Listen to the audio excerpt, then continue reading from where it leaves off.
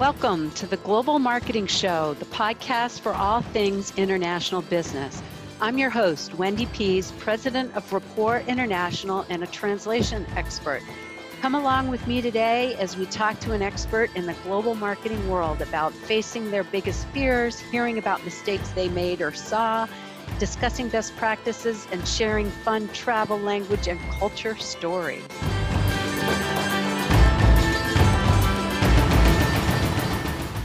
Welcome, listeners, to the Global Marketing Show. Sometimes you meet somebody years ago, but they impressed you so much, or they talked about something that caught your attention so much, you just remember them. So today's show, we're going to have somebody that I met years ago and have kind of followed along the way, and I'm excited to hear his story. But before we get into that and I introduce him, I wanted to give you the tidbit from Rapport International. As you know, Rapport International is the sponsor of the show. They provide foreign language translation in over 200 languages, and they're specialists in global marketing. So if you ever have any questions about multilingual communications, reach out to Rapport International. If you Google Rapport INTL, or that's the website.com, you can get to them. So today's tidbit, we're going to have some fun with it because it is a really long word. It's 15 syllables. It has 35 letters. And since we're doing an international education show today, I thought it would be a good one to talk about. So let's give it a try. It's called hippopotamostrosequidpedalophobia. So it's made up of the words of hippopoto, monstro, sesquipedalio, and phobia. And you know what it means? It means fear of long, multi-syllable words. So there you go. There's your word for the day. So today I'd like to introduce Ben Wolburn of Verto Education. Now, I met him years ago at a college fair when my first son was looking to go off to college. And he was at the college fair in town, and we got to talking, and I thought his program was brilliant. So my second son just started his first semester of college in Costa Rica with them. So Ben, hi, Ben, welcome to the show. Hi, Wendy. Thanks for having me. Yes, so your background is impressive. You're co-founder and chief enrollment officer of Verto Education and an alum of a self-designated gap year when you hiked the Appalachian Trail from Maine to Georgia. So people always ask, did you go Maine to Georgia or Georgia to Maine? I'm gathering you went Maine to Georgia. I did. Most people think that's backwards, but not me. Yeah, I've heard pluses and minuses to both. And let's see, you've worked in a variety of industries. You taught English in rural Peru and led outdoor education programs in New Hampshire and Maine. And since then, he's overseen international program development, student outreach, recruitment, business development for a number of student travel organizations. And you started Verto to increase access to impactful education worldwide. Well, my son is being impacted, and so are the group of kids he's hanging out with and go to first semester college down in Costa Rica. So how did you come up with this, or what's different about Verto? A lot. Yeah, So I'm 1/3 of the equation. I'm one of three co-founders, so I'm not going to take credit for all of its origination. But the thing that set me off wanting to enter this entire thing was that I thought I wanted to be a teacher, and I lasted 1 year and remembered that I did not like school. So I felt like a bit of a hypocrite teaching in that environment, and that kind of led me toward experiential education and student travel. And everyone who works in that space and study abroad does so because we all feel really strongly that the world would be a better place if more people traveled and met people of different backgrounds and beliefs and values and ideas and learn from them and acknowledge that other people are valid too. That would solve a lot of the conflicts that we're seeing in the world. And yet that field really is not built for everyone. It's not properly serving everyone. So my co-founders and I were looking at all of the reasons why, and price is the most obvious thing that sticks out. You know, travel is assumed to be expensive, but then the other piece of it is that travel is is typically not seen as a need to have or plan A for most families. It's the first question for many people is, where are you going to college? And study abroad comes later. So we needed to create a model that meant that it was part of plan A. And so we started looking at all of the ways to do that, and also to increase access and improve the affordability piece too. But it was really critical that we created a model where everyone could see themselves there and that they felt representation too. So that meant starting by looking at what higher education kind of across the board's values. And one of those things is those general education or core requirement courses that people take. So we looked at those because they're the most transferable thing. And we said, how do we take this out of the classroom as much as possible and make it practical and active and tangible? Because we were also seeing some challenges in the higher education space that weren't properly serving students. If you look at it, like almost a third of students nationally drop out or transfer after their first year. And that's because we're asking 18-year-olds to make a 4-year commitment that's very expensive with limited context or experience behind that decision. So we wanted to really show not just the theory of these classes, but the reality. What could this field look like for a career? Is this actually something you want to do? So I like to think that Verto is saving a lot of students 4 years of the wrong major and 20 years of the wrong career. We all know people who have woken up in their 40s and they're like, how did I get here? So we want to have a much more intentional approach. Oh my gosh, you have so much of why I like the program, and it's nice to hear you articulate it. I have said to so many people that I think it should be mandatory for everybody to live international for a while. So you had that thought years ago and have made this a reality. And then I didn't know that a third of college students, like I knew it was easier to get in if you transfer in, as a sophomore, but I didn't realize a third drop or transfer after their first year. Approaching a third. Yeah. It's pretty bad. Okay. So Verto steps in and shakes that up and says, or you and your partners, we're not going to do the exchange program later on in the college career. We're going to do it first semester. Yeah. And a lot of families, when they first hear about that, they're like, well, we don't know if we're ready for that. And we say we, but really they're projecting for students. And that makes sense because travel is a huge deal. And I remember the first time getting on an airplane alone myself, and that's a huge leap. But the way our program has been developed is intentionally for that age group and for that stage in life, to provide way more support to make decisions and make mistakes in many cases in a way that can actually be productive. So that inclination of, it should be later in life is kind of backwards. Right. So it's interesting. You said that you intentionally developed it for this age group, and it was something that we really looked into. My mom was a professor and then moved up into administration, and she heard about it and said, well, let's look in. We want to make sure he's getting a good education. So David, my son, is getting credits from accredited U.S. university, and she was impressed with the professors.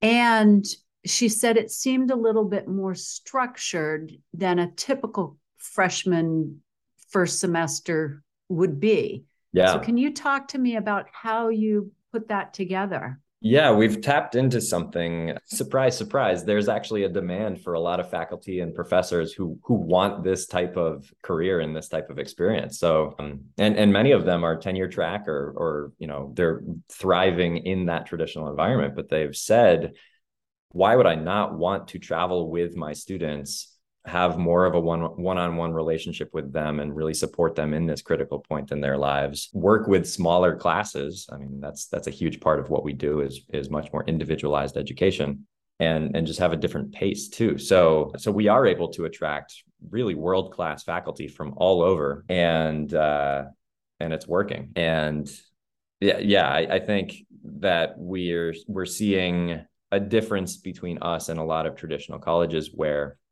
a faculty member may have drawn the short straw and they have to teach a freshman seminar and it's a have to. But we're finding faculty who are saying, I intentionally want to work with this age. I think it's a fascinating point in someone's life. They have a lot of decisions to make. They're learning at a faster rate than most other ages. So they get excited by that. And they like the fact that after class, they can, go out for a meal or a coffee with their students and continue talking about it. And these are students who are really curious. They want to know more, and they want to dig in deeper. A lot of our students may not know exactly what they want to pursue, but that's why they're excited. They're there to figure it out. So so what's more structured about the day? Like in college, you drop them, you say, here's your schedule. You hope that they make it. You don't know what they're doing in between times, but you have more scheduled during their day, or they have more accountability to the people there, or how did you do that? Yeah, the program structure has evolved over time, partly out of necessity, and then also just from our learnings. But our model now is that we have a study center, and your son is in Costa Rica, which is actually a little bit different because he's basically on a campus in the rainforest. And yeah, maybe talk about which other countries you're into, because we haven't covered that. Yeah, so we have Costa Rica, we have Buenos Aires, Argentina. We have Prague in the Czech Republic. We have Sevilla, Spain, Florence, Italy, and London, England this semester. And so we have about 800 first-year college students in those locations right now. 800 total. Yep. And when did you? 2018. So I officially made this my day job in February of 2018. So that's so much growth to open up in 1, 2, 3, 4, 5, 6 countries in 4 years. In a pandemic. In a pandemic. Yep. Okay. So, all right. So you have the structure, but let's jump over to this now, because it's about global marketing. It's about building. So your vision had to be global from the start. That's right. Yeah. Yep. And so how did you think about building a strategy? Because not only are you trying to recruit the students, you're also trying to recruit all the setups in all those places. So how did you even think about that? Yeah, it's crazy complicated. When we first started, we realized that even the markets that we had to pitch this idea to, there were multiple. We had to go out to students who by and large are really stressed out. They're told that this is one of the biggest decisions they're ever going to make in their entire lives. And we have to go to them and say, hey, this concept of college that you think we're suggesting you do it completely differently and in a way that none of your peers are doing it. And then we had to go out to parents and say, trust us. And then we had to go to high school counselors and educational consultants with the same message. And then we also had to go to universities because they are our largest partners and say, in many ways, you're benefiting from the status quo, but we think this is going to be really impactful for students. And we want to send you students with this type of experience. So as much as higher education talks about innovation, very few universities want to be the first ones in. So many of them were looking and saying, once we see a peer institution in your consortium, then let's talk. So that was really challenging in the very beginning, but that doesn't even go into the actual program operations and the academics of what we're providing too. So we developed curriculum, we hired faculty members, we also brought in operations, and when you're working with 18, 19-year-olds, for the most part, health and safety and risk management need to be priority one too. So I can give a bit of a history on it, but really in that first year, given our backgrounds in having worked in that space before, we knew how much goes into health and safety, and that if we did this whole thing alone, that would be most of our bandwidth. So we would be running a really safe, kind of crappy program. And so we needed to partner with existing operators and use their partnerships, their infrastructure on the ground, but build our own programming around that. And that's really how we were able to get off the ground in the very beginning, in the beginning of 2018. Since then, we've expanded. The partners, when you built partners, you were building it for health and safety, or you were building it? So we partnered with existing student travel organizations, and they have their own facilities, they have their own connections with local hospitals and everything else. And so we were able to tap into their networks and their infrastructure for that. And then we designed our own program and student experience using their infrastructure. Yeah, You use their knowledge and their connections in the beginning, and then once we really did have enough of a footprint ourselves, then we expanded out, and now we have our own study centers. So when you walk down the streets of historic Sevilla, Spain, you see Verto's logo on the wall of a historic building, and that's our study center. Same goes for our other locations as well. Yep. So Costa Rica was your first one, right?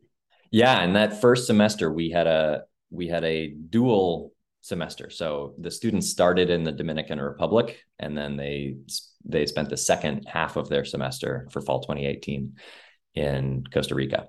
And that was a very different model. It was very mobile. So students traveled in a small cohort with their program leaders and their instructors, and went from point A to B to C to D, and worked in a variety of communities throughout that semester. And our model has since evolved to more of a hub and spoke, where we have our study center, we have our home base. That's where students really get their sense of community. They don't say that time I studied abroad or that time I visited Florence. It's that time I lived there, because they have that home base. And then within their coursework, there are excursions related to those topics that take them out of those communities as well. So it has evolved over time. So who is working at these study centers? Because the professors you're saying are coming in from different universities. Are they local universities? Are they from the US? That's one of the best things. So each of our locations is a healthy blend of local expertise and US professors and instructors and staff members too. So both, really. And you mentioned that your son's transcript is coming from a US university. Our academic partner works with us to identify our faculty, and we want to make sure that they are up to the standards of any of our 70 partner colleges as well. So yeah, we are hiring faculty members with backgrounds at a lot of different universities, but yeah, they've fallen in love with this educational model. So do they come, are they there longer term, or are they'll do a semester then leave, or what's the agreement with the faculty? Now they're longer term, and that's really been great, because there's learnings after every semester and ways to continue to improve. So yeah, the vast majority of our faculty are long term for a year plus contracts.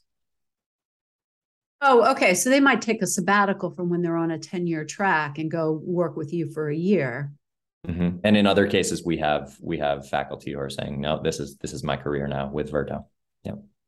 Oh, okay. Well, they'll come and stay with you. So you're creating like your own little university. Mm-hmm. Yep. Now, but the students only do the first year. Do you have any that are higher?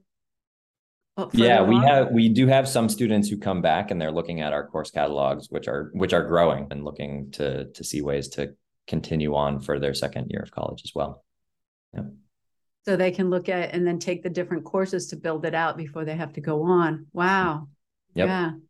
Yep. And are you recruiting any international students now?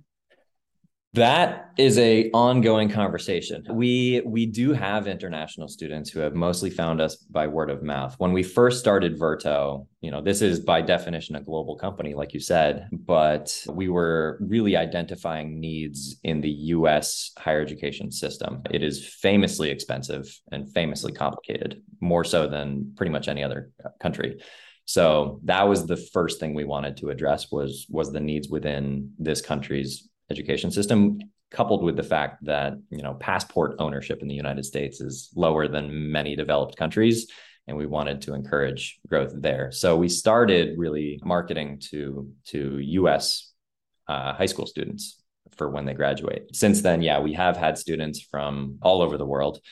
And right before the pandemic, we were about to launch in a few international markets for recruiting international students, and obvious things happened since then. But we're about a year away from a pretty full saturation in 3 other international markets.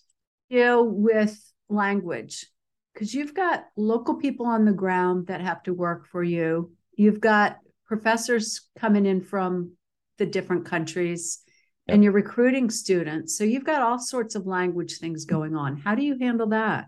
We do. So for our students, they need English proficiency, not just for the academics, but also for safety reasons. And so for international students, they need to be able to meet that minimum requirement for English language. For our classes, they are all in English unless it is a language class. And we have immersion options in some of our locations. But, for Spanish, for example, that's going to be in Spanish, and it's also going to be out of the classroom and really accelerating Spanish. But yeah, all of our faculty members and staff are full English speakers. We do have local partners where they may not really speak English, and that's kind of an added, in my opinion, kind of an added bonus. It's much more authentic, and for students who are pursuing languages, what better way to improve your language than to kind of be thrown in the deep end with some of these partners too. So yeah, we are navigating that, and for all of our operations teams and faculty and staff in each location, they're fluent in the local language to be able to run a really smooth integrated program with each location. And since then, actually, we have incorporated in almost all of our locations. So we are a local entity registered. So we are not just a US company anymore. Oh, okay.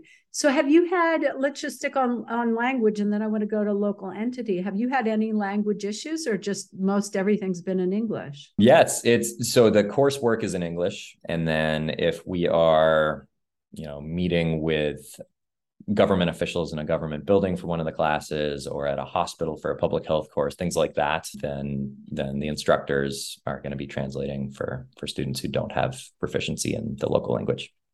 So no real issues actually at all for language. Okay.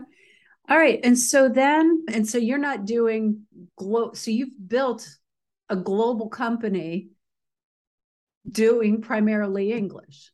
Yeah. Aside from those language courses and homestays and things like that, it's primarily in English as far as the course instruction goes. Yeah, no, and it makes sense because your target audience right now is students from the United States. So it'll be interesting to see what happens when you're targeting students from other countries. They'll have to speak English, but then all the wonderful information that you provided us as parents when you were onboarding him was fantastic. And so do the parents have that level of English? That'll be interesting to see. Right. But and in our admissions process, actually, we have admissions counselors who speak a variety of languages, and we're quite often doing family admissions calls where the admissions counselor is speaking the local language too. So that's how you're hiring bilingual people. Yeah. That are able to facilitate it. Right. Yep. Yeah. And the one that comes up the most in the United States is Spanish. So a lot of members of our admissions team are speaking Spanish on family calls. Yeah. Right. Okay. So that kind of handles the language, the strategy for which countries you went to, and then getting into how you decided to create a local entity there. So how did you decide where to go? Yeah, that's evolved over the last 5 years pretty dramatically. In the very beginning, we used our past experience working in student travel and seeing which markets are very popular with US students, and where, there's open data available for where students are studying abroad, where students are coming from for higher education, and where early days where we had direct experience running programming. So after that Dominican Republic, Costa Rica program, we then expanded to another very mobile program that was in one semester, Fiji, New Zealand, and Australia. And we knew there was demand. I had personally enrolled a bunch of students in high school travel programs in those countries already. And we had a lot of direct local connections in those countries to run really, really powerful programs. And then we expanded to another one that was China, Thailand, and Laos in one semester. And then the pandemic hit. And that was when we were launching Florence, Italy, and a couple other locations. And the first countries that were really the highest profile challenges with the pandemic were China, and then in Europe, in Italy. So that impacted our decision making. And so we closed that. And really, that first spring, that March, we had students on the ground in New Zealand, Australia, and Costa Rica.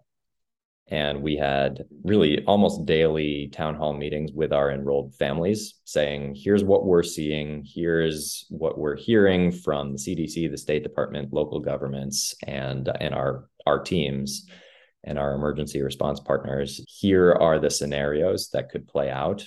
And unanimously in those early days, families were saying, no, we feel more comfortable keeping our sons and daughters on the semester in country.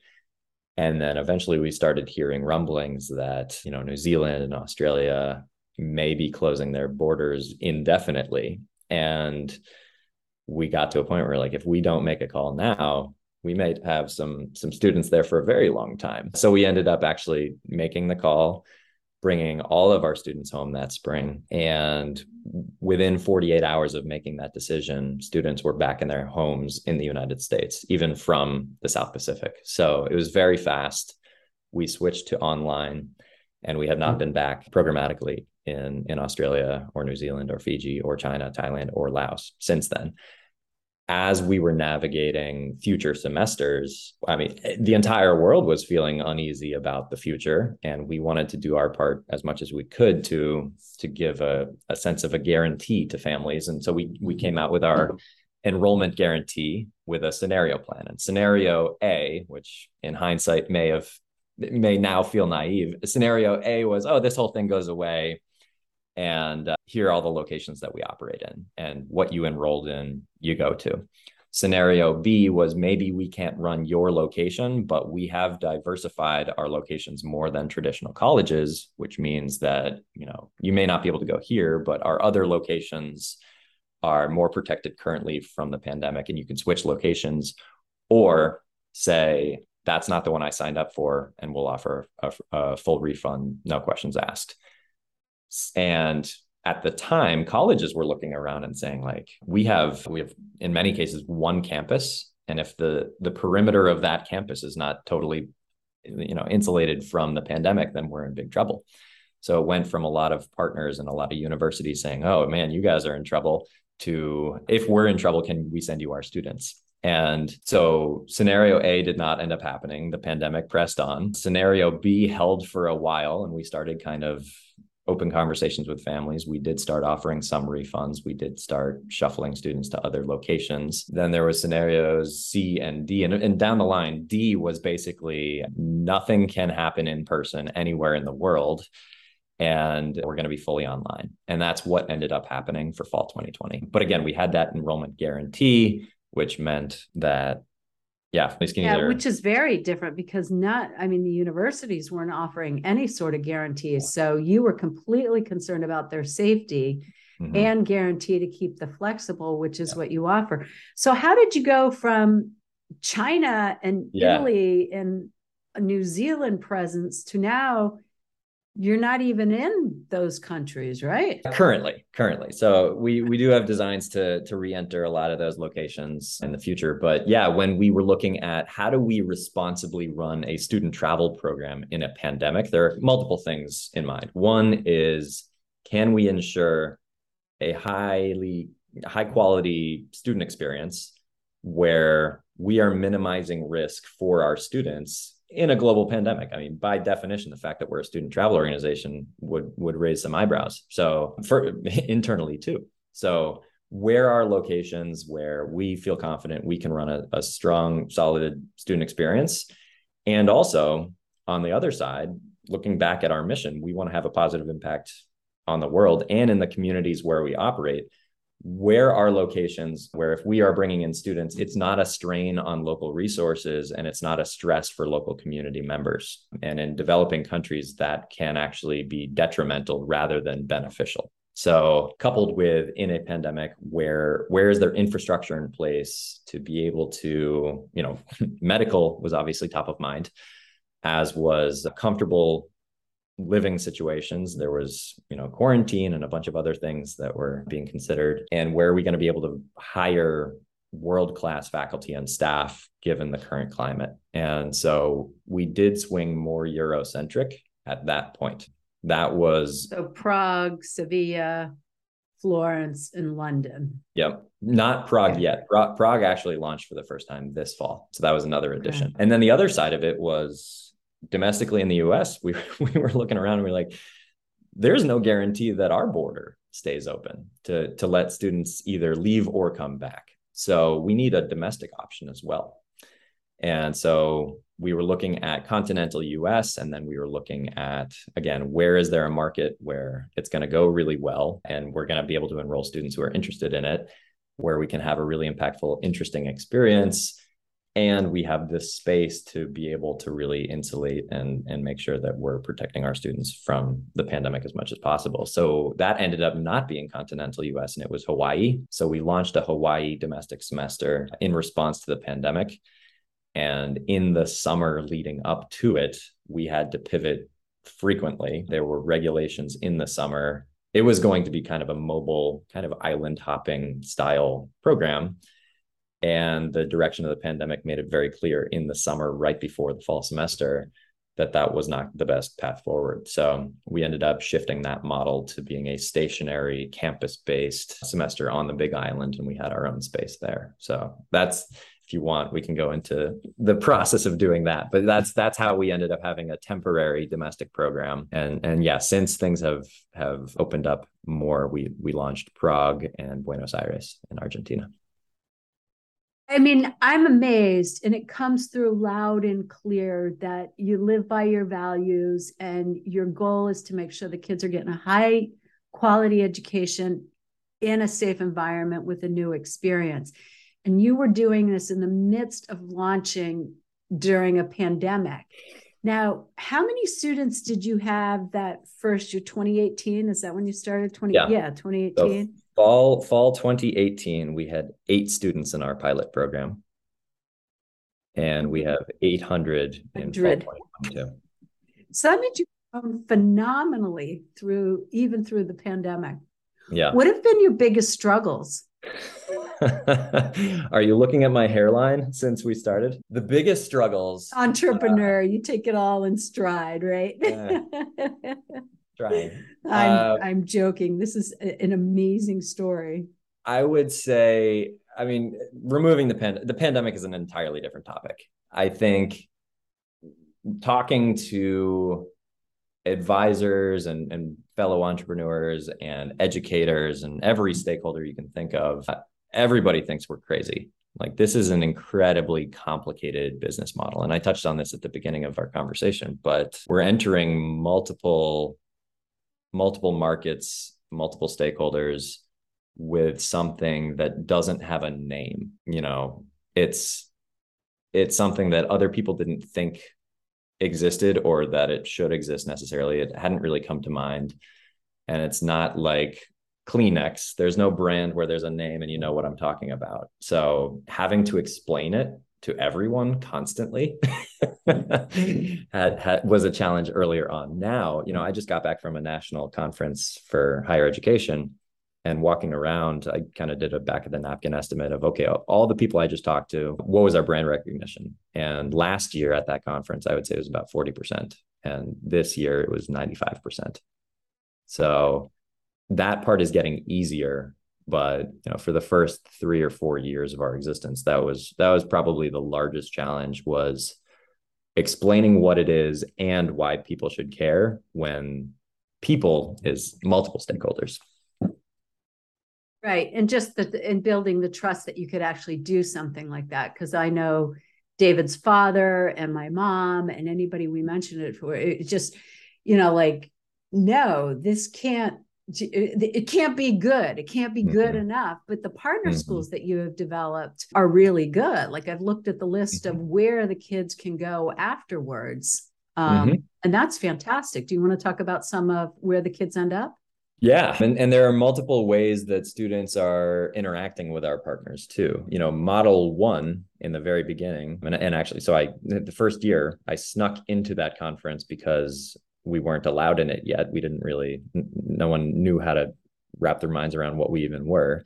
And there was a college fair at that conference. So I snuck in, and my co-founder and I went by every single college. And the pitch was, we want to send you our students. And then they'd be like, well, who are you? But the model initially, the only way that was really thrown out there to everybody was, you apply to Verto, and through our partnerships with these universities, you get a joint admission decision from any of them.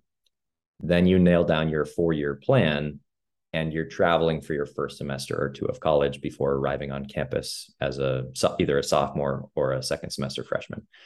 That was the first way. So students apply to us and gain admission to our partners. Then we realized pretty quickly that we were tapping into that issue of persistence, the amount of students who didn't like their decision and found out later on that that's not the right environment for them and they're transferring or dropping out. We've struck a chord. So a lot of students are now saying, I'm 17 or 18 years old with limited life experience, and you're expecting me to make this massive investment when I don't even understand the value of it necessarily. I'm still wrapping my mind around what that investment is, what that's going to mean for me financially for the rest of my life or for my parents. And I don't know what I want to major in. I think I do, but like, based on what? So a lot of these students are now saying, I know I want to be a freshman. I don't want to take a gap year. I want to be in line to graduate on time with all of my peers. But that 4-year commitment is terrifying. And so they're saying, I'm going to do my first semester or year of college with Verto and use that time to inform where I want to go and what I want to study. And it's working. I mean, a lot of our students are going with that path. They don't know which campus they're going to arrive on afterward when they start with us. But then as they're talking to their advisors with us and our college counselors, they'll eventually say, can you give me an admission decision from these 3, 4, 5 schools? And they'll make a decision based on their experience on the ground with us. So, we're seeing a higher level of persistence through college for those students than the general public, which is great. And then the other side of this is colleges and universities realizing that they can use us to manage their own enrollment. And there's a whole game out there with college rankings in the United States based on selectivity and demand and high school performance and a bunch of things that ultimately, when you boil it down, you have to ask yourself, like, are all of those things actually a gauge for, will this student be successful at this university? And do we want that type of person on our campus? That's ultimately what should matter. But colleges have to make their class. They have to admit students that they feel will be successful and want to be there. Like, if they admit a bunch of students and they don't show up, that actually hurts their rankings too. So that yield rate is what they're looking at too. So a lot of these colleges are saying, we have a huge wait list. And when a student gets waitlisted, that's not a great feeling. So it's a bad experience for the student. And the likelihood that those waitlisted students actually end up going to that school is lower. So rather than waitlisting the student, they can say, congratulations, you're admitted conditionally for January or next year, as long as you successfully complete a semester overseas with Verto. So the college gets more confidence knowing that student's coming in with more context, more experience, more high performance, and that they're going to be successful. And the student gets an option at a school that wouldn't have necessarily considered them otherwise. So we're matchmaking in a pretty special way. And a lot of colleges are doing that with us too. And it's great for the students because they are traveling with other students who are headed to those universities. So they're already building that community overseas with students who are excited about the same things they're excited about.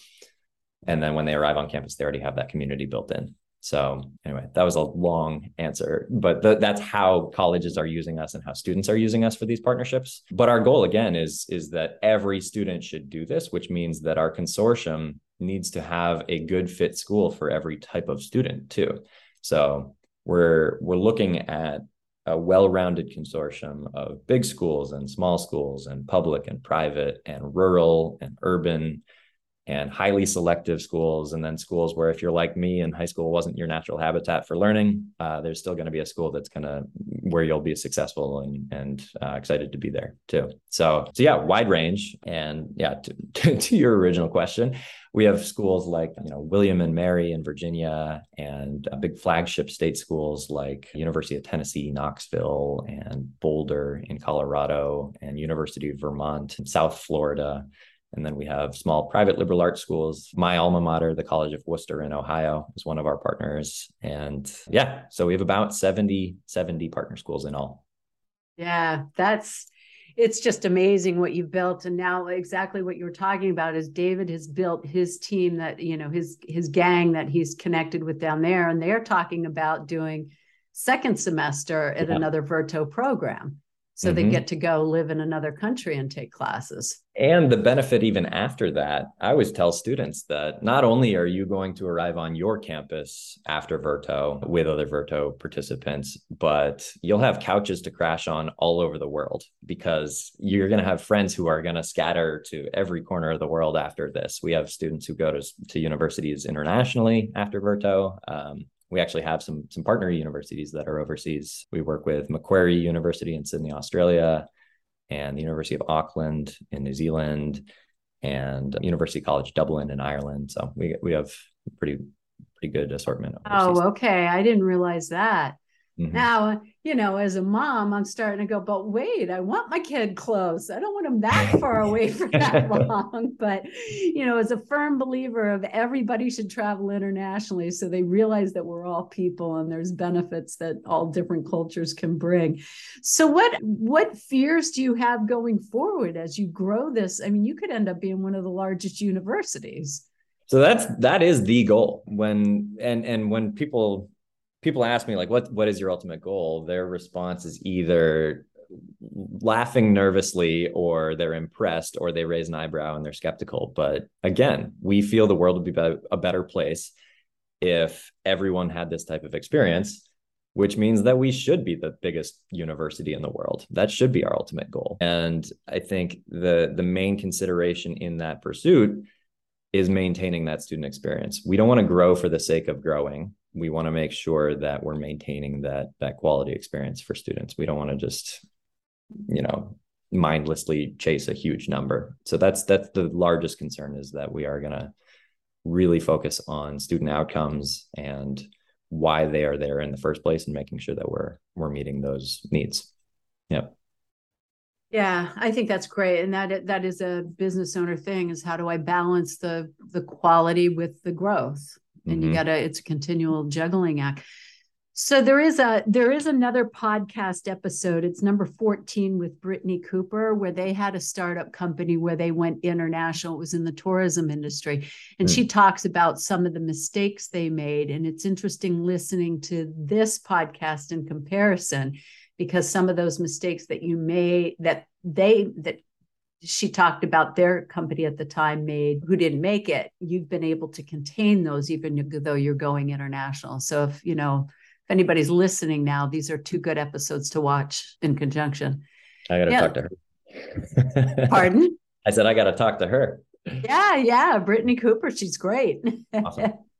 So what recommendations would you have for anybody who's thinking about going global? It's funny. I just listened to a couple of other episodes of your podcast where they were talking about the why nots. I think, we've been pretty disciplined. Yes, our model is international, but if you're looking at international sales, for example, which in higher education is admissions and student enrollment and recruitment, we've been pretty disciplined to not just jump in and chase other markets. We are going in that direction, obviously, but looking at our model, it's a playground for a lot of possibilities. And I think one of our largest challenges has been to not have that shiny object syndrome where we're just chasing a million different things. Like, let's offer junior and senior year of college, and let's add more partners, and let's do summer programs and grad school and high school programs. Like, there are so many things that we could be doing And I would equate that also with international expansion. We have actually made a decision this year to do fewer new things. And that's why we're not really doing a full launch this year of international student recruitment. We are not adding more program locations this year. And that's really to collect ourselves with the strain of the pandemic and making sure that our team is energized and focused on students more than anything else. But yeah, for people looking at international recruitment, I would say look at what you're currently doing, and that old 80-20 rule of, your output for outcomes. If you're not even close to hitting that with your current market, keep looking where you're pointed and keep going. So it's a little bit of a contradiction to some of the guests I've heard on your show, but I think it depends on your current resources and what's right in front of you. If you haven't even scratched the surface of your existing market that you're already in, then keep going on that, get a critical mass there, and then consider more international expansion. So that's something that and even when we didn't have a full strategy and launch for international recruitment, we've dabbled in other locations, and that has proven to be a bit of a distraction, actually.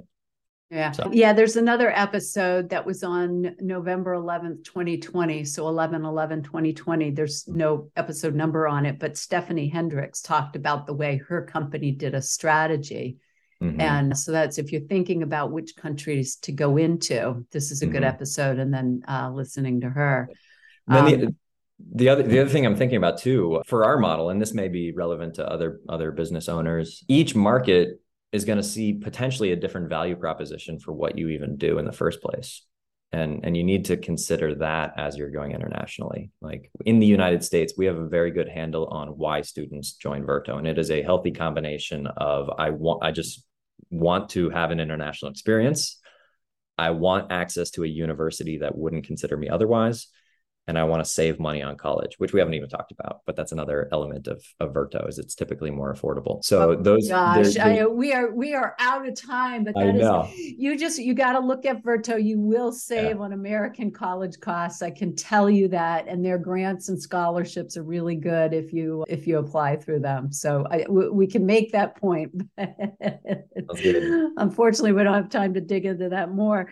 That I'm going to ask this question. What's your favorite foreign word? So this goes back when I was in elementary school. My parents decided to host a family from Bosnia during the war over there. So we had a family living with us, and they came from their house being bombed and going into camps and being separated. And a word that they kept using was olabaviti, which is Bosnian for basically like relax or loosen up. So if they could use that word in their situation, then whenever I'm stressed out, that definitely helps recenter me. So olabaviti. Olabaviti? Yep. Baviti. That is such a good one. Such a good one. As my mom just lost her place in Sanibel Island from the hurricane that just came in. So we'll have to just keep saying that one. But she's safe and she's got another place to live. So, oh my gosh, Ben, this has been so fabulous. I am just so impressed with what you and your partners have done. You really have built a fabulous program. I can say that from personal experience with my son. And I love that you're a company that had to have multiple partnerships and multiple global locations, and you've done so well at it. So congratulations. Thank you, Wendy. It means a lot. Where can people reach you if they have questions or find out more about Verto? Sure. So our website is vertoeducation.org.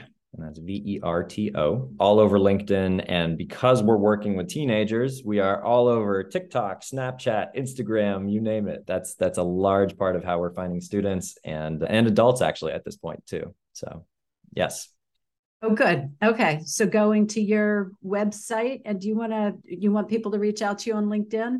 Yeah, that'd be great. And my name again is, I think on LinkedIn, I'm either Ben or Benjamin Welborn, WELBOURN.